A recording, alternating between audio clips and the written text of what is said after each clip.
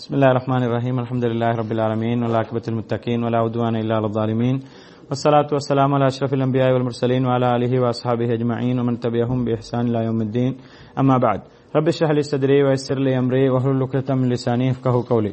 அளவற்ற அருளாளனும் நிகழ அன்புடனுமாகிய எல்லாம் வல்ல அல்லாஹ்வின் திருநாமம் போட்டு ஆரம்பித்து செய்கின்றேன். கண்ணியத்துக்கும் பெருமதிப்புக்கும் உரிய அல்லாஹ்வின் அடியார்களே, இஸ்லாமிய சகோதரர்களே, உங்கள் அனைவருக்கும் இஸ்லாத்தின் காணிக்கான சலாத்தை தெரிவித்துக் கொள்வதில் பெருமகிழ்ச்சி அடைகின்றேன். அஸ்ஸலாமு அலைக்கும் வரஹ்மத்துல்லாஹி வபரகாத்துஹு. அல்லாஹ்வுடைய பேரருளால் வாரம் நடைபெறக்கூடிய எங்கள் இந்த மார்க்க விளக்க வகுப்பிலே கடந்த சில வாரங்களாக நாங்கள் உணவின் சட்டங்கள் என்ற தலைப்பின் கீழ் அல்லாஹ் தஆலா எங்களுக்கு ஹலாலாக்கிய ஆகுமாக்கிய உணவுகள் என்ன, ஹராமாக்கிய தடை செய்த உணவுகள் என்ன என்ற அந்த விதிமுறைகளையும் அது தொடர்பான சட்டத்திட்டங்களையும் பார்த்து வருகின்றோம். அந்த வகையில் இன்றைய வகுப்பில் இன்ஷா அல்லாஹ் அறுப்பதனுடைய சட்டங்கள், அறுப்பு பிராணிகளை நாங்கள் அறுக்கக்கூடிய அந்த அறுப்பு பிராணிகளை அதை எப்படி அறுக்க வேண்டும், அதில் என்னென்ன நிபந்தனைகளை பேண வேண்டும் என்பது தொடர்பான சில முக்கியமான விஷயங்களை நாங்கள் பார்ப்போம். இஸ்லாம் எங்களுக்கு பிராணிகளை சாப்பிடுவதை ஹலாலாக்கிய இஸ்லாம் அந்த பிராணிகளை எப்படி அறுத்து எந்த முறையில சாப்பிட வேண்டும் என்பதனையும் தெளிவுபடுத்தியிருக்கின்றது. வெறுமனே உங்களுக்கு ஆட்டை சாப்பிடலாம், மாட்டை சாப்பிடலாம், ஒட்டகத்தை சாப்பிடலாம் சொன்னா நீங்க எப்படி வேணாலும் அதை சாப்பிடலாம், அதை உயிரோட சாப்பிடலாம், கொன்றும் சாப்பிடலாம், செத்ததுக்கு பின்னாலும் சாப்பிடலாம், அந்த மாதிரி எல்லாம் சொல்லல. அதை எப்படி சாப்பிட வேண்டும் என்ற முறையையும் இஸ்லாம் எங்களுக்கு தெளிவுபடுத்தியிருப்பேன் நாங்கள் பார்க்கின்றோம். அந்த இஸ்லாம் தெளிவுபடுத்தியிருக்கக்கூடிய இந்த அறுப்பு பிராணிகள், இந்த பிராணிகளுடைய விஷயத்தில், உயிருள்ள பிராணிகளுடைய விஷயத்தில் மிக முக்கியமாக அவை அறுக்கப்பட வேண்டும் என்பது இஸ்லாத்தினுடைய மிக தெளிவான ஒரு வழிகாட்டலாக இருக்கின்றது. அந்த அறுப்பதன் மூலமாக உள்ள பிரயோசனங்களை பற்றி நாங்கள் கடந்த வகுப்பில் பேசினோம். அந்த அறுப்பதன் மூலமாக அதனுடைய உணவு குழாய் மற்றும் அதனுடைய அந்த நரம்புகள், இரத்த நாடி நாளங்கள் எல்லாம், அந்த மிக பிரதானமான நாடி நாளங்கள் வெட்டப்படுவதனூடாக அந்த பிராணியுடைய உடம்பில் இருக்கக்கூடிய எல்லா இரத்தங்களும் வெளியேற்றப்படுகின்றன. இரத்தத்திலே தான் மிக மோசமான இந்த கிருமி நாசினிகள், கிருமிகள், இது எல்லாம் அந்த இரத்தத்தில் இருக்கின்ற காரணத்தினால் இந்த இரத்தம் எங்களுக்கு என்ன செய்யாது, எங்களுக்கு தடை செய்யப்பட்டிருக்கின்றது. இரத்தத்தை சாப்பிடக்கூடாது, இரத்தத்தை அல்லாஹ் தஆலா எங்களுக்கு ஹராமாக்கி இருப்பதை நாங்கள் பார்க்கின்றோம். எனவே அந்த இரத்தத்தை வெளியேற்றுவதற்கு ஒரு மிகச்சிறந்த ஒரு முறையாக இந்த அறுக்கக்கூடிய முறை, அதுவும் குறிப்பாக கழுத்திலே அந்த உணவு குழாய் மற்றும் அந்த நாடி நாளங்களை அறுப்பதனூடாக அது அந்த இரத்தம் முழுமையாக வெளியேறுவதற்கு வாய்ப்பு ஏற்படுகின்றது. எனவேதான் இஸ்லாம் என்ன செய்கின்றது, அந்த முறையை எங்களுக்கு கற்றுத்தந்திருப்பதை நாங்கள் பார்க்கின்றோம். அந்த முறைக்கு அமையத்தான் என்ன செய்ய வேண்டும், நாங்கள் அந்த அறுப்பு பிராணிகளை அறுத்து அதற்கு பின்னால் நாங்கள் அதனை புசிக்க வேண்டும் என்பதனை நாங்கள் என்ன செய்யணும், விளங்கிக் கொள்ள வேண்டும். அப்படி அறுக்கப்படாமல் செத்தவைகளோ அல்லது கழுத்து நெரிக்கப்பட்டவைகளோ அல்லது வேறொரு வகையில அது கொல்லப்பட்டதாக இருந்தால் அவற்றை அனைத்தையும் இஸ்லாம் என்ன செய்கின்றது, எங்களுக்கு ஹராமாக்கி இருக்கின்றது, தடை செய்திருக்கின்றது என்ற அந்த அடிப்படையை நாங்கள் என்ன செய்யணும், மிக தெளிவாக விளங்கிக் கொள்ள வேண்டும். இந்த அறுப்பதற்குரிய விதிமுறை, இப்ப அறுக்க வேண்டும் என்று சொன்ன இஸ்லாம் அறுப்பதற்குரிய விதிமுறைகளையும் என்ன செய்கின்ற எங்களுக்கு தெளிவுபடுத்தியிருக்கின்றது. எப்படி அறுக்க வேண்டும், அறுப்பவர் எப்படி இருக்க வேண்டும், அந்த அறுக்கக்கூடிய அந்த ஆயுதம் எப்படிப்பட்டதாக இருக்க வேண்டும் என்ற அந்த விஷயங்களையும் இஸ்லாம் எங்களுக்கு சொல்லித் தந்திருப்பதை நாங்கள் பார்க்கின்றோம். அதுல முதலாவதாக அறுப்பதற்கு தகுதியானவராக இருக்க வேண்டும். அறுப்பவர் என்ன செய்ய வேண்டும், அறுப்பதற்கு தகுதியானவராக இருக்க வேண்டும். இப்ப ஒரு ஆட்டையோ மாட்டையோ அறுத்து சாப்பிட வேண்டும்ன்றதோட இஸ்லாம் நிப்பாட்டாம அறுப்பவரை பற்றியும் பேச இருக்கின்ற என்று சொன்னால், ஏனால் அறுக்கக்கூடிய எல்லோருமே ஒரே நிலையில் இருக்க மாட்டார்கள். சிறியவர்கள், புத்தி மந்தமுடையவர்கள் அல்லது போதையான நிலையில் இருக்கக்கூடிய, இன்னைக்கு நிறைய பேரை பார்க்கலாம். நாங்கள் இந்த இறைச்சி கடைகள், இந்த கறிக்கடைகளோட தொடர்பு உள்ளவர்கள் பெரும்பாலும் இந்த குடிப்பழக்கங்கள் உள்ளவர்கள் இருப்பார்கள். அப்ப போதையுள்ள நிலைமையில அவர்கள் அறுப்பார்கள் என்று சொன்னால், அல்லது இணை வைப்பில் ஈடுபட்டுக் கொண்டிருக்கக்கூடிய அவர்கள் முஸ்லீமாக இருந்தாலும் கூட இணை வைப்பில் இருக்கிறார்கள், தெளிவான இணை வைப்பை செய்து கொண்டிருக்கிறார்கள் சொன்னால், இப்படிப்பட்டவர்களுடைய அறுப்பை எல்லாம் என்ன செய்ய முடியாது, நாங்கள் சாப்பிட முடியாது. எனவே நான் இஸ்லாம் என்ன செய்கின்றேன் சொன்னால், இந்த அறுக்கக்கூடியவர் தகுதியானவராக இருக்க வேண்டும். அதாவது அறுப்பவர் புத்தி சீர்நிலையில் உள்ளவராக, மார்க்கத்தை அறிந்த முஸ்லீமாகவோ அல்லது வேதம் கொடுக்கப்பட்டவராகவோ. வேதம் கொடுக்கப்பட்டவர்களுடைய அறுப்பு எங்களுக்கு என்ன செய்யும், எங்களுக்கு ஹலாலாக இருப்பேன்னு சொன்னால், அவர் அல்லாஹ்வுடைய பெயரை சொல்லி அறுத்திருந்தார்.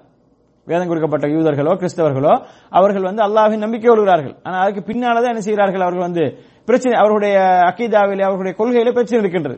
எனவே அவர்கள் அல்லாஹ்வுடைய பெயரை சொல்லி அவர் அறுத்திருப்பார்கள் சொன்னால் அவருடைய அந்த அறுப்பை வந்து நாங்கள் என்ன செய்யலாம், சாப்பிடலாம்.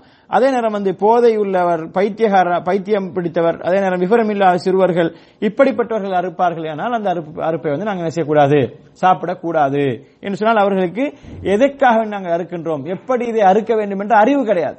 அப்ப அறிவு இல்லாமல், அதாவது புத்திமந்த நிலைமையிலேயோ அல்லது போதையிலேயோ இருப்பவர் வந்து அவருக்கு தெரியாது எந்த இடத்துல அறுக்கணும், எப்படி அறுக்கணும், அந்த சட்டத்திட்டங்கள்லாம் அவருக்கு தெரியாது. அப்ப தெரியாமல் அறுக்கும்போது அங்கே வந்து என்ன செய்யறோம், பிரச்சனைகள் ஏற்படும் என்ற காரணத்தினால்தான் இஸ்லாம் என்ன செய்கின்றது, இப்படிப்பட்டவர்கள் அறுப்பதை வந்து சாப்பிடக்கூடாது என்று சொல்கின்றது. அதே நேரம் வந்து சிலை வணங்கக்கூடிய காபிர்களோ, நெருப்பு வணங்கிகளோ அல்லது கபரு வணங்கிகளோ, சிலை வணங்கக்கூடிய காபிர் என்று சொன்னால் சிலையை நிப்பாட்டி வச்சு வணங்குறான். கபரு வணங்கக்கூடியவர்கள் வந்து கபரை வந்து என்ன செய்கிறார்கள், படுக்க வைத்து வணங்குகிறார்கள். இப்படி எந்த நிலையில வணங்கினாலும் கூட இப்படிப்பட்டவர்களுடைய அறுப்பை வந்து என்ன செய்ய முடியாது, சாப்பிட முடியாது. இவர்கள் அல்லாஹ்வுடைய பெயரை சொல்லி அறுத்தாலும் சரி, யூத கிறிஸ்தவர்களை பொறுத்தவரையில வந்து அவங்க அல்லாஹ்வுடைய பெயரை சொல்லி அறுத்தா சாப்பிடலாம். ஆனா சிலை வணங்கியோ கபரு வணங்கியோ இந்த மாதிரியான நெருப்பு வணங்கிகளோ இவர்கள் வந்து அல்லாஹ்வுடைய பெயரை சொல்லி பிஸ்மில்லா அல்லாஹ் அக்பர் ஒரு இந்து அல்லது ஒரு பௌத்தர் வந்து இருக்கிறார், அல்லது முஸ்லீம் சமுதாயத்தில் இருக்கக்கூடிய இந்த தர்கா வழிபாடல்கள் இருக்கிறாங்க. அப்படி அடுத்தவருடைய சாப்பாட்டை வந்து என்ன செய்ய முடியாது, அப்படி அடுத்தவருடைய அந்த பிராணியை வந்து சாப்பிட முடியாது, அது எங்களுக்கு ஹலால் ஆகாது என்பதை வந்து மிக தெளிவாக நாங்கள் பார்க்கிறோம். இது தொடர்பான ஃபத்வாக்களையும் நாங்கள் தெளிவாக பார்க்கின்றோம். ஷேக் இப்னு உஸைமின் ரஹிமஹுல்லாஹ் அவர்களிடத்தில் இது தொடர்பாக கேட்கப்பட்ட போது வந்து அவர் சொல்றார் வந்து வெளிப்படையாக பெரிய ஷிர்க்கை, சிறிய வகை ஷிர்க் நாங்க பார்த்தோம், ஷிர்க்ல வந்து 2 வகை இருக்குது. பெரிய வகை ஷிர்க்கை செய்யக்கூடியவர் வந்து அவர் அறுக்கக்கூடியது, அவர் அல்லாஹ்வுடைய பெயரை சொல்லி அறுத்தாலும் கூட அந்த அறுப்பை வந்து நாங்கள் என்ன செய்யக்கூடாது, சாப்பிடக்கூடாது. அதிலும் குறிப்பாக அல்லாஹ் அல்லாதவர்களுக்காக அறுப்பார்கள் என்று சொன்னால், அல்லாஹ்வுடைய இப்ப இந்த கந்தூரி வைபவங்கள்ல இன்னொரு இந்த நிகழ்ச்சிகள்ல வந்து அல்லாதவர்களுக்காக வேண்டி தான் அது செய்யறது. அந்த நிகழ்ச்சியை அதுல போட்டே இருப்பாங்க, இந்த நேர்ச்சைகள் இவருடைய பேர்ல நேர்ச்சி அனுப்புறவர்கள் வந்து அவுலியாவுக்காக நேர்ச்சி அனுப்புறவர்கள் வந்து இந்த முகரிக்கு அனுப்புங்க, இப்படி எல்லாம் போட்டிருப்பாங்க. அப்ப இப்படி அல்லாதவருக்காக செய்யக்கூடிய ஒரு உற்சவம், அல்லாதவருக்காக ஏற்பாடு செய்யப்பட்ட அந்த நிகழ்ச்சியில வந்து அறுக்கப்படக்கூடியதை எல்லாம் என்ன செய்ய முடியாது, சாப்பிடவே முடியாது என்பதை வந்து நாங்கள் இதுக்கு முன்னால் உள்ள வகுப்புகளையும் பார்த்தோம். அதுல மிக முக்கியமாக அல்லாஹ்வுடைய தூதர் ஸல்லல்லாஹு அலைஹி வஸல்லம் அவர்கள் சொல்லக்கூடிய ஒரு செய்தி, மிக பிரபல்யமான செய்தி.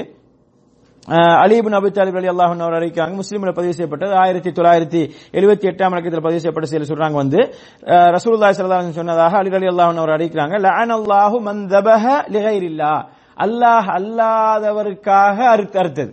அல்லாஹ்வுக்காக அல்லாஹ்வுடைய பேரை சொல்லி அறுத்தாலும் சரி வராது. இப்ப ஒரு கந்தூரி வைபவத்திலேயோ அல்லது இன்னொரு அந்த அவருடைய அந்த உற்சவங்கள்லயோ இந்த மாதிரி ஒரு இதுல வந்து அல்லாஹ் அல்லாதவருக்காக அறுத்திருந்தால், அல்லாஹ்வுடைய பேர் அங்க சொல்லியிருந்தாலும் அதுக்கு என்ன செய்யாது, அதுக்கு எந்த ஒரு பிரயோசனம் கிடையாது. அப்படி அறுப்பவர்களுக்கு அல்லாஹ் என்ன செய்யட்டும், லானத்து செய்யட்டும், அல்லாஹ்வுடைய சாபம் உண்டாகட்டும் என்று சொல்லி ரசூலுல்லாஹி ஸல்லல்லாஹு அலைஹி வஸல்லம் அவர்கள் சொன்ன அந்த செய்தி மிக பிரபலமான செய்தி, சஹீஹ் முஸ்லிமில் பதிவு செய்யப்பட்டிருப்பதை நாங்கள் பார்க்கிறோம். எனவே அறுப்பு என்று வரும்பொழுது வந்து அங்கே அறுக்கக்கூடியவர் வந்து முஸ்லிமாக இருக்க வேண்டும், அவர் ஒரு புத்தி சுவாதீனமாக இருக்க வேண்டும், பருவ வயதை அடைந்தவராக இருக்க வேண்டும் என்ற அதோடு சேர்த்து அவர் வந்து தூய அகீதா உடையவராக இருக்க வேண்டும். அவர் வந்து அல்லாஹ்வுக்காக வேண்டி நான் அறுக்கின்றேன் என்பதனை வந்து அவர் தனது மனதிலே ஆழமாக பதிந்து கொள்ள வேண்டும் என்பதனை நாங்கள் விளங்கிக் கொள்ள வேண்டும். அல்லாஹ் தஆலா தொடர்பாக சூரத்துல் அன்ஆமுடைய 162 மற்றும் 163 வசனங்களை சொல்லும் பொழுது, அதாவது இப்ராஹிம் அலைஹிஸ்ஸலாம் அவர்கள் சொன்னதை எங்களுக்கு ஞாபகப்படுத்துகின்றான். குல் இன்ன ஸலாத்தி வ நுஸ்கி வ மஹ்யாய, அதாவது ரசூலுல்லாஹி ஸல்லல்லாஹு அலைஹி வஸல்லம் அவர்கள் பார்த்து சொல்றான் வந்து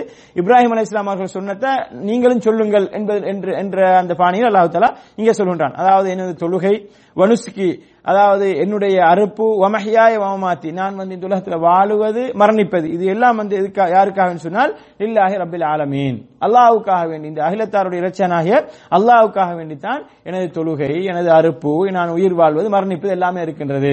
நான் தொழுகிறேன் அல்லாஹ்வுக்காக வேண்டிதான், ஹஜ் செய்கின்றேன் அல்லாஹ்வுக்காக வேண்டிதான், நோன்பு பிடிக்கின்றேன் அல்லாஹ்வுக்காக வேண்டிதான். ஆனால் எனது ஒரு சில இபாதத்துக்களை, பிரார்த்தனை, இன்னொரு சத்தியம் செய்தல், நேர்ச்சை வைத்தல், இது போன்றவற்றை அல்லாஹ்வுக்கு திருப்புறேன் என்று சொன்னால் அவர் வந்து என்ன செய்ய முடியாது, சம்பூர்ணமான ஒரு முஃமினாக இருக்க முடியாது. எனவே தான் அல்லாஹ் தஆலா இந்த ஈமானுடைய அம்சமாக என்ன செய்கின்றான், இதனை அதாவது தொழுகை, நோன்பு இந்த மாதிரி அமல்களோடு சேர்த்து இந்த அறுத்து பலியிடுதல் என்பதும் கூட அல்லாஹ்வுக்காக வேண்டி மாத்திரம் தான் இருக்க வேண்டும் என்பதை சொல்லிட்டு அடுத்த வசனத்தில் அல்லாஹ் சொன்னான் வந்து லா ஷரீக லஹு வ பிதாலிக உமிர்து அன அவ்வலுல் முஸ்லிமீன்.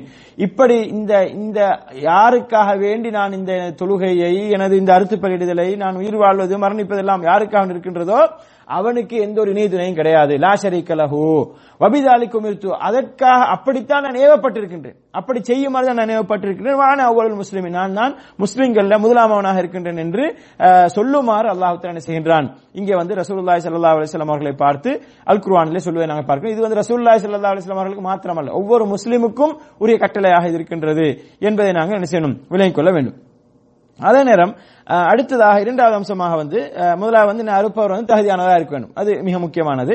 அடுத்தது இரண்டாவது அறுக்கும் அந்த கருவியை, கத்தியோ அல்லது இன்னொரு இரும்பினாலான அல்லது வெட்டக்கூடிய அந்த கருவியை என்ன செய்ய வேண்டும், நல்ல முறையில் தீட்டிக் கொள்ள வேண்டும். அது அது தீட்டப்படாத, அது அதுக்கு வேதனை கொடுக்கக்கூடியதாக இருக்கக்கூடாது. அதுக்கு இருக்கக்கூடிய பிராணிக்கு அது தீட்டப்பட்டு நல்ல கூர்மையாக இருந்தால் அவசரமாக என்ன செய்யப்படும், அவருடைய உயிர் பிரிந்துவிடும். அப்ப அதுக்கு வேதனை விளங்காது.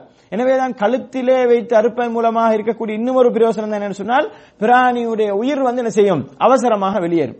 ஏனைய இடங்களை விரிச்சு நீங்க வெட்டி இது பண்ணி போகும்போது அதனுடைய உயிர் போகாது.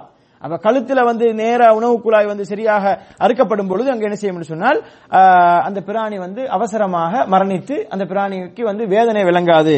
எனவேதான் இஸ்லாம் என்ன செய்கின்றது, அந்த அறுக்கக்கூடிய அந்த கருவியை தீட்டிக் கொள்ள வேண்டும் என்று சொல்கின்றது. இரத்தத்தை ஓட்டக்கூடிய இரும்பு, கல் அல்லது இது போன்ற கூர்மையானவற்றை கொண்டு என்ன செய்யலாம், அறுக்கலாம். கத்தி மாத்திரமல்ல, ஆரம்ப காலத்துல என்ன செய்வாங்க, கத்தியா வச்சிருப்பாங்க, கூர்மையான கற்களோ இது போன்றவற்றை அறுக்கலாம். ஆனால் சிலவற்றால் அறுக்க முடியாது. எதால் அறுக்க முடியாது சொன்னா, கூர்மையா தான் அழிக்கும் அது, ஆனால் அறுக்க முடியாது. எலும்புகளால் அறுக்க முடியாது, பற்களால் அறுக்க முடியாது. மிருகங்களுடைய பற்கள் அது கூர்மையாக்குதுன்னு சொல்லி அந்த மாதிரி பற்களோ நகம் இது போன்றவற்றால் எல்லாம் என்ன செய்ய முடியாது, எலும்புகளால் எல்லாம் அறுக்கக்கூடாது. ஆனால் கல்லாகவோ அல்லது இரும்பாகவோ கத்தியாகவோ இருந்தால் அது என்ன பிரச்சனை கிடையாது என்பதை நாங்கள் என்ன செய்யணும், விளங்கிக் கொள்ளணும். அடுத்த மூன்றாவது தொண்டையை அதாவது மூச்சு குழாயை அறுக்க வேண்டும். மேலும் உணவு குழாய், பிடரு நரம்புகளில் ஒரு நரம்பு ஆகியவற்றையும் அறுக்க வேண்டும். அங்கு அறுபடும் பொழுது மிக முக்கியமாக தொண்டையில என்ன செய்யப்படும், உணவு குழாய் மற்றும் மூச்சு குழாய் இது போன்றவைகள் என்ன செய்யணும், அங்கே அறுக்கப்பட வேண்டும். அப்படி அறுக்கப்படுவ அதுல எல்லா நரம்புகளும் அறுக்கப்படணும் அல்ல, ஒரு நரம்பு, அதாவது பிடர் நரம்புகள்ல ஒரு நரம்பு மற்றும் உணவு குழாய், இந்த மூச்சு குழாய் இது போன்றவைகள் அறுக்கப்பட வேண்டும் என்பதை நாங்கள் கவனத்தில் கொள்ள வேண்டும். அதாவது அறுக்கிறேன்னு சொன்னால் முழுசா அறுத்து கழுத்து அப்படியே தலை அப்படியே வேறாக்குறதுன்றது அல்ல, அப்படி முழுசா வேறாக்கணும்ன்றது கட்டாயம் கிடையாது. அது அறுபடும் பொழுது அந்த உணவு குழாய், மூச்சு குழாய் இது போன்ற ஒரு முக்கியமான ஒரு நரம்பு இது போன்றவைகள் அறுபட்டால் போதுமானது. அது உயிர் பிரிந்ததுக்கு பின்னால் அதுக்கு பிறகு என்ன செஞ்சுக்கலாம், அதை முழுமையாக அறுத்து வேறாக்கிக் கொள்ளலாம். முழுசா அறுத்து வேறாக்கணும் சொல்லி அப்படி ஒரு கட்டாயம் கிடையாது. அப்படி ஒரு மனுஷன் அறுக்கும் போது அறுபட்டாலும் கூட அது பிரச்சனையும் கிடையாது, முழுசாக அறுத்தாலும் கூட அது பிரச்சனையும் கிடையாது. குறிப்பாக இந்த இடத்துல என்ன செய்யணும் சொன்னால், இவற்றை அறுப்பதற்குரிய தத்துவம் இரத்தத்தை வெளியேற்றுவதே ஆகும். ஏனெனில் இந்த இடம்தான் நரம்புகள் ஒன்று சேரக்கூடிய இடம். கழுத்து தான் என்ன செய்து நரம்புகள் ஒன்று சேரக்கூடிய இடமாக இருக்கின்றது. அதாவது மூளைக்கு போகக்கூடிய நரம்புகள், தலைக்கு போகக்கூடிய மிக முக்கியமான நரம்புகள் எல்லாம் ஒன்று சேரக்கூடிய இடமாக கழுத்து தான் இருக்கின்றது. அதாவது இந்த இதயத்திலிருந்து மூளைக்கு போகக்கூடிய அந்த நரம்புகள் எல்லாம் கழுத்து வழியாகத்தான் போகின்ற காரணத்தினால என்ன செய்யப்படுது, இந்த நரம்புகள் நரம்புகள் ஒன்று சேரக்கூடிய இடமாக இருக்கிறார், கழுத்து அறுக்கப்படுகின்றது. மேலும் இது விரைவாக உயிர் பெறுவதற்கு ஒரு வழியாகும். நாங்கள் ஆரம்பத்தில் சொன்ன மாதிரி இப்படி அறுப்பதன் மூலமாக என்ன செய்து அந்த பிராணியுடைய உயிர் விரைவாக பிரிந்து அது எந்த ஒரு சிரமம் இல்லாமல் அவசரமாக என்ன செய்யுது, அது அது என்ன செய்து மரணிக்கின்றது. அதே நேரம் அப்படி அறுக்கப்படுவதன் மூலமாக அதனுடைய மாமிசம் கூட என்ன செய்து சுவையாக இருக்கின்றது என்பது என்ற அந்த விஷயங்களையும் என்ன செய்கிறார்கள் இங்கே குறிப்பிட்டிருக்கிறார்கள். எனவே இதெல்லாம் அறுக்கப்படுவதன் மூலமாக இருக்கக்கூடிய பிரயோசனங்கள். அறுப்பதனூடாக அதற்கு கஷ்டம் இல்லாமல் இருக்குது, அதே நேரம் இந்த பிராணியுடைய உயிர் இலேசாக பிரிகின்றது, அதனால் அதுக்கு எந்த கஷ்டமும் இல்லாமல் இருக்கின்றது. அதே நேரம் எங்களுக்கும் கூட என்ன செய்கின்றது சொன்னால், அதனுடைய அந்த இரத்தத்தில் வரக்கூடிய அந்த கிருமிகள் இது போன்ற எந்த தாக்கம் இல்லாமல் எங்களுக்கும் அதனால பிரயோசனம் இருக்குது. அதே நேரம் மாமிசமும் கூட என்ன செய்து சுவையாக இருக்கின்றது என்பதனை நாங்கள் பார்க்கணும். இவ்வாறு அறுக்காமல், அதாவது வேட்டை பிராணி போன்ற அல்லது உடலில் ஏதேனும் ஒரு இடத்தில் காயப்படுவதன் மூலமாக அதனுடைய அறுப்பு நிறைவேறிவிடும். இது அல்லாமல், அதாவது இப்படி அறுக்காமல் சும்மா செத்து சொன்னால் என்ன செய்ய முடியாது, அதாவது சாப்பிட முடியாது. ஆனால் அறுக்கப்படாத இப்ப வேட்டையாடும் பொழுது நம்ம என்ன செய்வோம், அறுக்கணும்ன்ற அவசியம் கிடையாது. வேட்டையாடும் போது நம்ம ஷூட் பண்றோம் அல்லது என்ன செய்யறோம், அம்பு எறிகிறோம். அப்ப இந்த மாதிரியான சந்தர்ப்பங்கள்ல அது கழுத்து அறுக்கப்படாவிட்டாலும் கூட அது பிஸ்மில்லாஹி அல்லாஹ் அக்பர் நாங்க சொல்லி அல்லாஹ்வை நினைவுபடுத்தி நாங்கள் வந்து அதை வந்து வேட்டையாடும் பொழுது அங்கே அது அப்படி செத்து விட்டது என்று சொன்னால், அது நம்ம அப்படி அடிக்கும் போதே செத்து விட்டது என்று சொன்னால் அந்த இடத்துல என்ன செய்யலாம், அதை வந்து அது அறுக்காமலேயே என்ன செய்யும், அது வந்து எங்களுக்கு ஹலால் ஆகிவிடும். இது வந்து இதுல வேட்டையின் போது மாத்திரம் இப்படி எங்களுக்கு சொல்லப்பட்டிருப்ப நாங்கள் பார்க்கணும். ஆனால் இது அல்லாமல் கழுத்து நெரிக்கப்பட்டு அடிக்கப்பட்டு உயரமான இடத்திலிருந்து விழுந்தது அல்லது இரண்டு பிராணிகள் வந்து மோதிக்கொண்டன் மூலமாக சாகிறது இன்னொரு பிராணி, அல்லது கொடிய ஒரு பிராணி வந்து ஒரு பிராணியை வந்து பிடித்து அதன் மூலமாக சாவடிக்கப்பட்டது, இந்த மாதிரியான நிலைமையில் உள்ள பிராணிகளை என்ன செய்ய முடியாது, ஒரு நாளும் எங்களை சாப்பிட முடியாது. ஆனால் நாங்கள் இந்த வேட்டைக்காக பயன்படுத்தக்கூடிய நாய் போன்ற அந்த பிராணி வந்து அல்லது பறவைகள் கழுகு போன்ற பறவைகள் நாங்கள் பயிற்றுவிக்கப்பட்டு வேட்டைக்காக பயன்படுத்தணும்னு சொன்னால் அது பிடித்துட்டு வரும்போது அதை நாங்கள் அனுப்பும் போதே பிஸ்மில்லா நல்லா ஞாபகப்படுத்தி அனுப்ப வேண்டும். அப்ப அது பிடித்துட்டு வரும்போது அப்படி செத்திருந்தால் என்ன செய்யாது, அது எங்களுக்கு குற்றம் கிடையாது, அதை எங்களுக்கு சாப்பிடலாம். ஆனால் சும்மா ஒரு நிலைமையில வந்து அது அப்படி பிடித்திருந்தால் அதை வந்து என்ன செய்ய முடியாது, எங்களுக்கு சாதாரணமாக ஒரு பிராணி வந்து இன்னொரு பிராணியை கொள்ளுது அல்லது அடிக்குது அல்லது ஏதோ சண்டையின் போது சாகுதுனால் அதையெல்லாம் என்ன செய்ய முடியாது, எங்களுக்கு சாப்பிட முடியாது என்பதை வந்து நாங்கள் வினைக்கொள்ளணும். வேட்டை சம்பந்தமான விஷயங்கள் இன்ஷா அல்லாஹ் அடுத்த வகுப்பில் நாங்கள் பார்ப்போம். வேட்டையாடு தொடர்பான அதிகமான விளக்கங்கள் இருக்கின்றது. இன்ஷா அல்லாஹ் அது தொடர்பான ஒழுங்குமுறைகளை அடுத்த வகுப்பில் பார்ப்போம். அடுத்ததாக நான்காவதாக இந்த அறுக்கக்கூடியவருடைய விதிகள்ல ஒன்றுதான் என்று சொன்னால், அறுக்கும் போது அல்லாஹ்வுடைய பேரை ஞாபகப்படுத்துவது. அல்லாஹ்வுடைய பேரை ஞாபகப்படுத்தி பிஸ்மில்லா என்று சொல்லி அதனோடு அல்லாஹு அக்பர், அல்லாஹ் மிக பெரியவன், அல்லாஹ்வுடைய பேரை கொண்டு அல்லாஹ் மிக பெரியவன் என்று சொல்லி சொல்லுவது மிக முக்கியமான இருக்கின்றது. இப்ப பிஸ்மில்லா சொல்லாமல் நிறைய முஸ்லிம்கள் அறுப்பதை நாங்கள் பார்க்கிறோம். குறிப்பாக இந்த கறிக்கடைகள் இறைச்சி கடைகளை வேலை செய்யக்கூடியவர்கள் எல்லாம் அவங்க தொடர்ந்து அறுக்கிற காலத்தில் அல்லது கோழி கடைகள் இருக்கிறவங்க எல்லாம் அவங்க என்ன செய்யறது இல்ல, பெரும்பாலும் சொல்லக்கூடிய இருக்கிறாங்க, சொல்லாதவங்களும் இருக்கிறாங்க. அப்ப இப்படி சொல்லாமல் இருப்பது என்பது வந்து சுன்னாவுக்கு மாற்றமான ஒரு முறையாகும். ஒரு மனிதனுக்கு அவர் சொல்றவர் வளமையான மறந்துட்டார் என்று சொன்னால் அல்லாஹ் தஆலா அதை வந்து மன்னிக்க போதுமானது, மறதிக்கு வந்து இடம் மிகுது. ஆனால் வளமையாகவே சொல்றார்கள் சொன்னால் இது மிக ஒரு நல்ல ஒரு நிலைப்பாடு கிடையாது, இது ஒரு சுன்னத்தான அறுப்பு கிடையாது என்பதை வந்து நாங்கள் வினைக்கொள்ள வேண்டும். இப்படிப்பட்டவர்களை நாங்கள் அறிந்து கொண்டால் அவர்களுடைய அந்த அறுப்பை வந்து நாங்கள் புறக்கணிக்க வேண்டும். அவர்கள் தெளிவு பெற வேண்டும் என்பதற்காக வேண்டி, அவர் முஸ்லீமாக இருந்தாலும் கூட அவர்கள் தெளிவு பெற வேண்டும் என்பதற்காக வேண்டி ஒருவர் மப்போடு இருக்கும் பொழுது சாராயம் குடித்தவராக அல்லது போதைப் பொருள் பாவித்தவராக இருக்கிறார், அல்லது ஒருவர் வந்து அல்லாஹ்வுடைய பேரை சொல்லாமல் இருக்கிறார், அல்லது வந்து ஒருவர் தர்கா வழிபாடெல்லாம் செஞ்சுட்டு இருக்கிறாரு, எல்லா இடத்துக்கும் போறாரு வராரு, ஷிர்க்கு வெளிப்படையான இணைய பிடிக்கிறார், அவர் அறுக்கிறார் சொன்னால் இப்படி அறுப்புகளை இப்படிப்பட்ட அறுப்பதை வந்து நாங்கள் கட்டாயமாக தவிர்த்து கொள்ள வேண்டும் என்பதற்காக வேண்டி இந்த விஷயங்களை வந்து நாங்கள் கட்டாயமாக விளைவிக்க வேண்டும். அப்படி தவிர்த்து கொள்வதன் ஊடாக அவர்களுக்கு நாங்கள் அதனை தெளிவுபடுத்த வேண்டும். அவர்களுக்கு இதை ஒரு தெளிவுபடுத்துவதற்கு ஒரு வாய்ப்பாக நாங்கள் எடுத்துக்கொள்ள வேண்டும். வெறுமனே தவிர்த்து கொள்வது மாத்திரம் இல்லாமல் நாங்க எதுக்கு நாங்க கடையில வாங்குறோம் இல்ல, எதுக்கு நாங்க நீங்க அறுத்ததை நாங்க சாப்பிடுறோம்னு சொன்னா இதுதான் காரணம் என்பதை வந்து நாங்கள் தெளிவாக விளங்கப்படுத்த வேண்டும். இதுவெல்லாம் மார்க்கத்தினுடைய மிக முக்கியமான விஷயங்கள். ஒரு மனிதனுடைய கொள்கையோடு மோதக்கூடிய விஷயங்கள், இது சாதாரண விஷயம் கிடையாது. இது வந்து ஒரு மனிதனுடைய கொள்கையை வந்து தடம்புரல வைக்கக்கூடிய ஒரு விஷயமாக இருக்கின்றது என்பது காரணத்தால் வந்து இதை ஒரு கட்டாயமாக நாங்கள் என்ன செய்யணும், இந்த விஷயங்கள்ல இஸ்லாம் காட்டக்கூடிய இந்த வழிமுறைகளை, இந்த அறுப்பதற்குரிய இந்த விதிமுறைகளை நாங்கள் பேண வேண்டும்.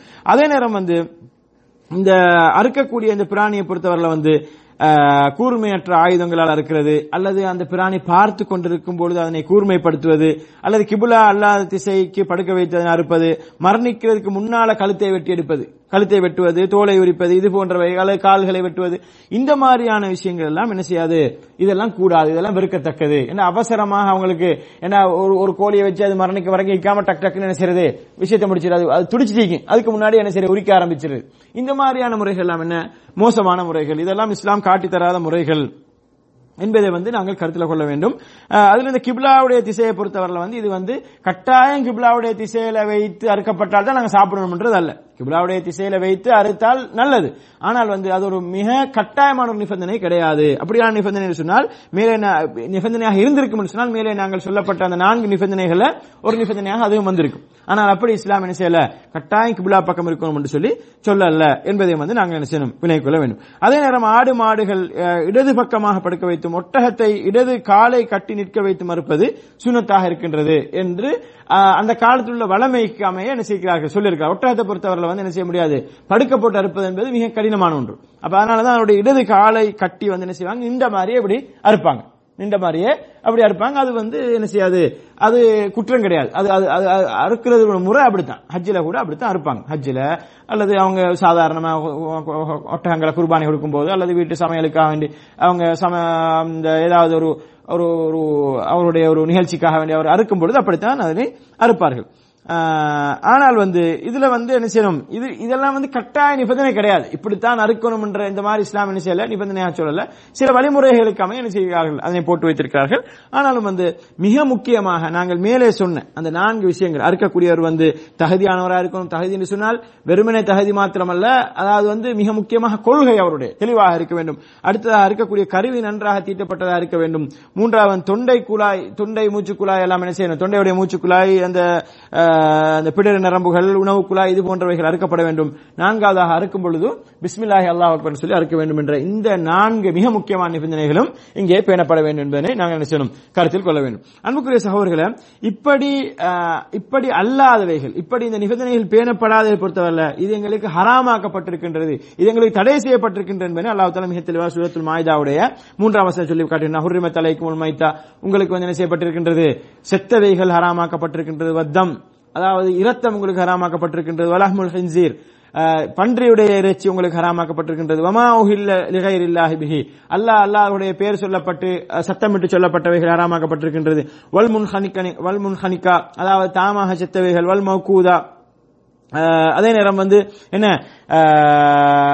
ஏதாவது இன்னொரு பிராணி கடித்து போட்டவைகள், சண்டை பிடித்து அப்படி விழுந்தவைகள், அல்லது நத்தீஹான்னு சொன்னால் மேலிருந்து கீழே விழுந்தவைகள், மேலிருந்து கீழே விழுந்து அப்படி செத்தவைகள், இப்படியான எந்த மாதிரியாக செத்ததாக இருந்தாலும் கூட இதைகள் என்ன செய்யக்கூடாது, நாங்கள் வந்து சாப்பிடக்கூடாது. இதெல்லாம் உங்களுக்கு நான் ஹராமாக்கி இருக்கின்றேன் என்று அல்லாஹு தஆலா மிக தெளிவாக, வமாது பிஹாலன் நுசுப், அதாவது சிலைகளுக்காக அறுக்கப்பட்டவைகள், சிலைகளுக்காக சொன்னால் நிப்பாட்டி வைக்கப்பட்ட சிலைகளையும் சொன்ன நாம என்ன, அது படுக்க வைக்கப்பட்டிருக்கக்கூடிய அவுலியாக்கள் என்ற பேரில் இருக்கக்கூடிய அவங்களோட பேரில் அறுக்கப்பட்டாலும் அதுவும் எங்களுக்கு ஹராம் தான் என்பதனை அல்லாஹ் தஆலா மிக தெளிவாக சூரத்துல் மாயிதாவுடைய 3ஆம் வசனத்தை சொல்லி காட்டுவதை நாங்கள் பார்க்கின்றோம். அதாவது இங்க என்ன பிரச்சனைன்னு சொன்னா, நம்ம சமுதாயத்தில் வந்து இபாதத்துக்கள் என்ற விஷயத்துல வந்து இதை கொண்டு வராமிக்கிறாங்க. இது வந்து இதுவும் ஒரு இபாதத்து, அறுத்து பலியிடுவதும் ஒரு இபாதத்து, அதை வந்து அல்லாஹ்வுக்கு மாத்திரம் நாங்கள் செய்ய வேண்டும் என்பதனை யோசிக்காமல் தொழுகை, நோன்பு, ஜக்காத் இதெல்லாம் அல்லாஹ்வுக்கு செஞ்சா போதுமானது. ஆனால் இது போன்ற அறுத்து பலியிடுதல் போன்றவற்றை வந்து நாங்கள் என்ன செய்யலாம், அல்லாஹ்வுக்கு செஞ்சுட்டு அதெல்லாம் நம்ம கண்டுக்க தேவையில்ல அப்படின்ற மாதிரி என்ன செய்யறாங்க, யோசிச்சுட்டாங்க. ஆனா அல்லாஹ் தஆலா பாருங்க, சூரத்துல் கௌசர் என்று சொல்லக்கூடிய அந்த அத்தியாயத்துல, நம்ம எல்லாருக்கும் தெரிஞ்ச சின்ன அத்தியாயம், அல்லாஹ் தஆலா என்ன சொல்றான், இன்னா ஆத்தீனாக்கல் கௌசர் ஃபஸல்லி லிரப்பிக வன்ஹர், நீ என்ன செய், அல்லாஹ் உனது ரப்புக்காகவே நீ தொழு, உனது தொழுக ரப்புக்காக தான் இருக்கணும், அல்லாஹ்வுக்கு மட்டும் தான் நீ தொழணும். அதே நேரம் வந்து உனது அறுப்பும் யாருக்காக இருக்கணும், அல்லாஹ்வுக்காக வேண்டி தான் இருக்கணும். வன்ஹர், அவனுக்காக வேண்டிய அல்லாஹ்வுடைய பெயரை கொண்டு நீ என்ன செய்யணும், அறுக்க வேண்டும் என்பதை அல்லாஹ் தஆலா சொல்லி காட்டுவதை நாங்கள் பார்க்கின்றோம். அதே நேரம் அல்லாஹ் தஆலா என்ன செய்கிறான், இப்படி அறுக்கப்படாதவைகள், அல்லாஹ்வுடைய பெயரை சொல்லி அறுத்தவைகள் அல்லது அல்லாஹ் தஆலா அனுமதிக்காத முறையில் உள்ளவைகளை வந்து எங்களுக்கு ஹராமாக்கி இருப்பதாக, அதை நாங்கள் உங்களுக்கு நீங்கள் சாப்பிடக்கூடாது என்று அல்லாஹ் என்ன செய்கிறான், சூரத் அன்ஆமுடைய 121ஆம் வசனம் சொல்லும் பொழுது, வலா தஅகுலு மிம்மா ذுக்கிர இஸ்முல்லாஹி அலைஹி வ இன்னஹு லஃபிஸ்க், அதாவது அல்லாஹ்வுடைய பெயர் சொல்லப்படாதவைகளை நீங்கள் என்ன செய்யாதீர்கள், சாப்பிடாதீர்கள், அது பாவமாகும் என்று அல்லாஹ் சொல்கின்றான். அல்லாஹ்வுடைய பெயர் சொல்லப்படாமல் அறுக்கப்படுபவைகளை நீங்கள் சாப்பிடாதீர்கள். அப்ப அல்லாஹ்வுடைய பெயர் சொல்லப்படாமல் வேற யாருடைய அவுலியாக்களுடைய பெயரையோ, நபிமார்களுடைய பெயரையோ, மலக்குமார்களுடைய பெயரையோ, ஜின்களுடைய பெயரையோ அல்லது ஏதோ ஒரு பெயரில் சொல்லி அப்படி அவர்கள் அறுப்பார்கள் சொன்னால் அது வந்து பாவமாகும் என்று அல்லாஹ் சொல்லிட்டு, வ இன்ன ஷைத்தான லயூஹூன இலா அவுலியாஹிம் லியுஜாதிலுக்கும், இந்த விஷயத்துல இதெல்லாம் ஒரு சின்ன விஷயம், இதெல்லாம் கண்டுக்கப்படாது, சாப்பிடுற விஷயம், நாங்க அல்லாஹ் தொழுறோம், அல்லாஹ்வுக்கு தான் வணங்குறோம், எல்லாமே அல்லாஹ்வுக்கு தான், இதுலலாம் நம்ம இவ்வளவு தூரத்துக்கு யோசிக்க தேவையில்லைன்னு சொல்லி ஷைத்தான் என்ன செய்வான், அவர்களுடைய கூட்டாளிகளுக்கு வந்து இந்த விஷயத்தை வாதிக்குமாறு அவன் என்ன செய்வான், அவன் வந்து தூண்டிக் கொண்டிருப்பான். அல்லாஹ் தஆலா சொல்றான், ஷைத்தான் வந்து என்ன வைன ஷைத்தான் லயூஹூன என்ன வஹி அறிவிக்கிற மாதிரி என்ன செய்வான், அவன் வந்து அவர்களுக்கு வந்து அவர்களை தூண்டிக் கொண்டிருப்பான், அவர்களுக்கு வந்து அவருடைய உள்ளத்துல போட்டுக் கொண்டிருப்பான். என்ன, அவர்களுடைய கூட்டாளிகளுக்கு ஷைத்தான் சொல்லுவான், என்ன, நீங்க இந்த விஷயத்துல வாதிங்க, சொல்லுங்க, இது என்ன சாப்பாடுல என்ன இருக்குது, இதுல என்ன இதுல என்னமான பிரச்சனை இருக்குதா, சாப்பாடு தானே கொடுக்கிறோம், இதுல என்ன பிரச்சனை, இப்படி எல்லாம் என்ன செய்வாங்க, ஏதாவது ஒரு வாதத்தை முன்வைத்து இதை வந்து நீங்க சாப்பிட்டு தான் ஆகணும் என்ற நிலைமைக்கு உங்களை வந்து கொண்டு வர யோசிப்பாங்க. ஆனால் அல்லாஹ் தஆலா என்ன சொல்றான், வ இன் அத்தஅதுமூஹும், அப்படிப்பட்ட இந்த ஷைத்தானுடைய காவலர்கள், ஷைத்தானுடைய கூட்டாளிகளுக்கு நீங்கள் வழிபடுவீர்கள் சொன்னால் இன்னக்கும் லமுஷ்ரிகூன், நீங்களும் என்ன செய்து விடுவீர்கள், முஷ்ரிக்கீன்களாக, இணை வைப்பவர்களாக மாறிவிடுவீர்கள். இப்ப இணை வைக்கக்கூடியவர்கள் தானே அப்படி செய்யறாங்க. அல்லாஹ் அல்லாஹ்வுடைய பேர்ல அறுத்துட்டு அந்த அல்லாஹ் அல்லாஹ்வுடைய பேர்ல ஒரு உற்சவத்தை ஏற்பாடு செஞ்சுட்டு அது இல்ல இது அல்லாஹ்வுக்காக வேண்டித்தான் அல்லது இதுல ஒன்றும் பிரச்சனை கிடையாது அப்படின்னு சொல்லி அவர்களுடைய கூட்டாளிகளை சொல்லி உங்களோட வாதிக்கிறார்களே, அவர்களுடைய பேச்சை கேட்டு நீங்கள் அவர்களுக்கு பின்னால் போவீர்கள் சொன்னால் நீங்களும் என்ன செய்வீர்கள், வஇன் அத்தஅதுமூஹும், நீங்கள் அவர்களை பின்பற்றி அதையெல்லாம் சாப்பிட்டு நீங்கள் அதை சரி காணுவீர்கள் என்று சொன்னால் இன்னக்கும் லமுஷ்ரிகூன், நீங்களும் முஷ்ரிக்கீன்களாக, அதாவது இணை வைப்பவர்களாக மாறிவிடுவீர்கள் சொல்லி அல்லாஹ் தஆலா சூரத் அன்ஆமுடைய 121ஆம் வசனம் சொல்றான். அன்புக்கும் பெருமைக்குரிய சகோதரர்களே, இந்த வசனங்களை கொஞ்சம் நாங்க என்ன செய்வோம், வீட்டில் போய்த்து நாங்க தர்ஜுமாக்கள் எடுத்து கொஞ்சம் வாசிப்போம். இவற்றை எங்களோட மனதில் கொஞ்சம் எடுத்து என்ன செய்வோம், எழுதி வைத்துக் கொள்வோம். ஏன்னா இந்த மாதிரி பிரச்சனைகள் எங்களுக்கு நிறைய வரும். இந்த மாதிரி அல்லாஹ் அல்லாஹ்வுடைய பேர்ல ஏற்பாடு செய்யக்கூடியவைகள், அல்லாஹ் அல்லாஹ்வுக்கான அறுக்கப்பட்டவைகள் எல்லாம் நாங்கள் சாப்பிட வேண்டிய ஒரு நிர்பந்தம் ஏற்படலாம். அப்படி நிர்பந்திப்பார்கள் எங்களை. அப்படி நிர்பந்திக்கும் பொழுது இந்த வசனங்களை சொல்லி காட்டி அல்லாஹ் அல்லாஹ்வுடைய பேர்ல அறுக்கப்பட்ட எங்களுக்கு கூடாது, அப்படி நாங்கள் செய்யும் போது நாங்கள் இணை வைப்பார்களாக மாறுகின்றோம் என்ற இந்த விஷயங்களை நாங்கள் தெளிவுபடுத்தும் முகமாக இன்ஷா அல்லாஹ் நாங்கள் என்ன செய்வோம், இந்த வசனங்களை ஆழமாக பகிர்ந்து கொள்வோம். அன்புக்கும் பெருமைக்குரிய சகோதரர்களே, இந்த அல்லாஹ் அல்லாஹ்வுக்காண்டி அறுக்கப்படக்கூடிய இந்த விஷயத்தை பொறுத்தவரையில இதுல என்ன செய்யல, நிறைய ஃபத்வாக்கள் இருப்பதை நாங்க பார்க்கிறோம். இதுல எந்த ஒரு சந்தேகம் கிடையாது. குர்ஆனுடைய ஆயத்து மிக தெளிவான ஆயத்து இருக்கின்றது. ஹதீஸ்கள் நான் ஏற்கனவே சொன்ன அலி ரலியல்லாஹு அன்ஹு அவருடைய ஹதீஸ், அலி ரலியல்லாஹு அன்ஹு அறியக்கூடிய ஹதீஸ், ரசூலுல்லாஹி ஸல்லல்லாஹு அலைஹி வஸல்லம் சொன்ன முஸ்லிமில் பதிவு செய்யப்பட்ட ஹதீஸ் எங்களுக்கு மிக தெளிவாக இருக்கின்றது. அல்லாஹ்வுடைய சாபம் ஏற்படுவதற்கு காரணமாக இருக்கின்றது. அதே நேரம் உலமாக்கள் சம்பந்தமாக கேட்கப்பட்ட நேரத்தில் கூட அதாவது அல்லாஹ் அல்லாஹ்வுக்கான அறுக்கப்படக்கூடிய இந்த நிலைமையை பொறுத்தவரையில் அவர்கள் என்ன செய்கிறார்கள், அப்படி அறுக்கக்கூடியவர்கள் அல்லாஹ் மீது இணை வைத்துக் கொண்டிருக்கிறார்கள், அவர்களுக்கு அல்லாஹ்வுடைய சாபமும் இருக்கின்றது என்ற அந்த விஷயங்களை மிக தெளிவாக எங்களுக்கு தெளிவுபடுத்தியிருப்பதை நாங்கள் பார்க்கின்றோம். அன்புக்குரிய சகோதரர்களே, இதுல இன்னும் ஒரு மிக முக்கியமான செய்தி என்னன்னு சொன்னால், இந்த மாதிரியான அதாவது இந்த மாதிரி இந்த அல்லாஹ் அல்லாதவர்களுடைய பேர்ல அறுக்கக்கூடியவர்கள், அல்லாஹ் அல்லாஹ்வுக்கான அறுக்கக்கூடியவர்கள் அவர் தன்னை ஒரு முஸ்லீமாக சொல்லிக் கொண்டாலும் அதை மிக தெளிவாக சொல்லியிருக்கிறார்கள். அவன் ஒரு அதாவது அல்லாஹ் அல்லாஹ்வுடைய பேர்ல அறுக்கிறன்னு சொன்னால் அவன் காபிரா தான் இருக்கணும்ன்ற அவசியம் இல்லை. அவன் ஒரு யூதனாக இருந்து கிறிஸ்தவனாக இருந்து அல்லது முஸ்லீமாகத்தான் இருந்தாலும் கூட அவன் அல்லாஹ் அல்லாதவருடைய பேரை சொல்லியோ அல்லது அல்லாஹ்வுடைய பேரை சொல்லாமலையோ அல்லாஹ் அல்லாதவர்களை உதவி கலைத்தவனாக அவன் இருக்கிறான்னு சொன்னால் அந்த அறுப்பு எங்களுக்கு என்ன செய்யாது, அது கூடாது, அதை நாங்கள் சாப்பிடக்கூடாது என்பதனை மிக தெளிவாக எங்களுக்கு சொல்லியிருப்பதை நாங்கள் பார்க்கணும். எனவே அன்புக்கும் பெருமதிக்குரிய சகோதரர்களே, இந்த விஷயத்தை ஒரு சாதாரண ஒரு விஷயமாக எடுத்துக்கொள்ளலாம். இது தொடர்பாக இமாம் நவவி ரஹிமஹுல்லாஹ் அவர்கள் ஷாஃபி மத்ஹபுடைய மிக முக்கியமான ஒரு அறிஞர் என்று சொன்னால் இந்த மதுஹபை பின்பற்றக்கூடிய கூட என்ன செய்கிறார்கள், இந்த விஷயத்தை பெரிசாக அரட்டிக் கொள்கிறார்கள். ஆனால் இமாம் நவவி ரஹிமஹுல்லாஹ் அவர்கள் என்ன சொல்கிறார்கள் சொன்னால் மிக தெளிவாக சொல்கிறார்கள். அதாவது அல்லாஹ் அல்லாஹ்வுக்கு அறுக்கிறது என்று சொன்னால் வெறுமனே சிலைகளுக்கு அறுப்பது மாத்திரமல்ல, சிலைகளுக்கு மாத்திரமல்லாமல் நபிக்காக வேண்டியோ அவுலியாக்களுக்காக வேண்டியோ காபாவுக்காக வேண்டியோ அல்லது எந்த ஒன்றுக்காகவும் ஒரு மனிதர் ஒரு அறுப்பு ஒரு பிராணியை அறுப்பார் என்று சொன்னால், ஏதாவது ஒரு ஒன்றை கண்ணியப்படுத்துவதற்காக வேண்டிய ஒரு அறுப்பார் என்று சொன்னால் அது என்ன செய்யாது, வலா தஹல்லு ஹாதிஹி தபிஹா, அந்த அறுக்கப்பட்ட அந்த பிராணி எங்களுக்கு ஹலால் ஆகாது என்று சொல்லி இமாம் நவவி ரஹிமஹுல்லாஹ் அவர்கள் சொல்கிறார்கள். ஷாஃபி மத்ஹபுடைய மிக முக்கியமான இமாம் அவர்கள். இவர்கள் தொடர்ந்து சொல்கிறார்கள், சவாஅன் கான தாபிஹ், அதாவது அதை அறுத்தவர் முஸ்லிமாக இருந்தாலும் நசரானியாக அதாவது கிறிஸ்தவனாக இருந்தாலும் அவ் யஹூதியாக இருந்தாலும் கூட அவர் அறுத்தது அல்லாஹ் அல்லாஹ்வுக்கான அறுத்திப்பார் சொன்னா அது எங்களுக்கு கூடாது. இதைத்தான் இமாம் ஷாஃபி ரஹிமஹுல்லாஹ் அவர்கள் நஸ்ஸ அலைஹி ஷாஃபிஈ வத்தஃபக அலைஹி அஸ்ஹாபுனா, ஷாஃபி இமாம் அவர்களும் எங்களுடைய ஏனைய தோழர்களும் இதைத்தான் இதைத்தான் எடுத்துக்கொண்டார்கள், இந்த கருத்தை தான் என்று சொல்லி மிக தெளிவாக இமாம் ஷாஃபி அவர்களை தொட்டும் என்ன செய்கிறார்கள், இமாம் நவவி ரஹிமஹுல்லாஹ் அவர்கள் இது தொடர்பாக சொல்லியிருப்பதை நாங்கள் பார்க்கின்றோம். எனவே அன்புக்கும் பெருமதிக்குரிய சகோதரர்களே, பள்ளி வாயல்கள் இன்றைக்கு இந்த நடைமுறைகளை இந்த இணை வைப்பை செய்யக்கூடியவர்கள் தங்களை ஷாஃபி மத்ஹப் என்று சொல்லிக் கொள்ளக்கூடியவர்கள் உண்மையிலே அவர்கள் ஷாஃபி மத்ஹபை பின்பற்றவில்லை, அவர்கள் உண்மையிலேயே இஸ்லாத்தினுடைய அடிப்படைக்கு மாற்றமாக இருக்கிறார்கள் என்பதற்கு இவையெல்லாம் ஒரு எடுத்துக்காட்டாக இருக்கின்றது. எனவே இங்கே மிக முக்கியமாக இமாம் நவவி அவர்களுடைய கருத்தில் ஒன்று என்ன சொன்னால், அவருடைய சொல்லக்கூடியதில் அவன் முஸ்லீமாக இருந்தாலும் கூட அவன் அறுப்பு என்ன செய்யாது, ஏற்றுக்கொள்ளப்பட மாட்டாது, அந்த அறுப்பை எங்களுக்கு சாப்பிட முடியாது என்பதனை மிக தெளிவாக சொல்லியிருப்பார்கள். அவன் அப்படி அல்லாஹ்வுடைய பேரை சொல்லி அறுப்பதன் காரணத்தினால் அந்த நிமிடம் என்ன செய்கிறான், அவன் முஸ்லீமாக இருந்தாலும் கூட அந்த நிமிடம் அவன் என்ன செய்கிறான், ஒரு முர்த்தத்தாக ஒரு மதம் மாறி விடுகின்றான் என்று அவர்கள் சொல்லியிருப்பதை நாங்கள் பார்க்கணும். எனவே அன்புக்கும் பெருமைக்குரிய சகோதரர்களே,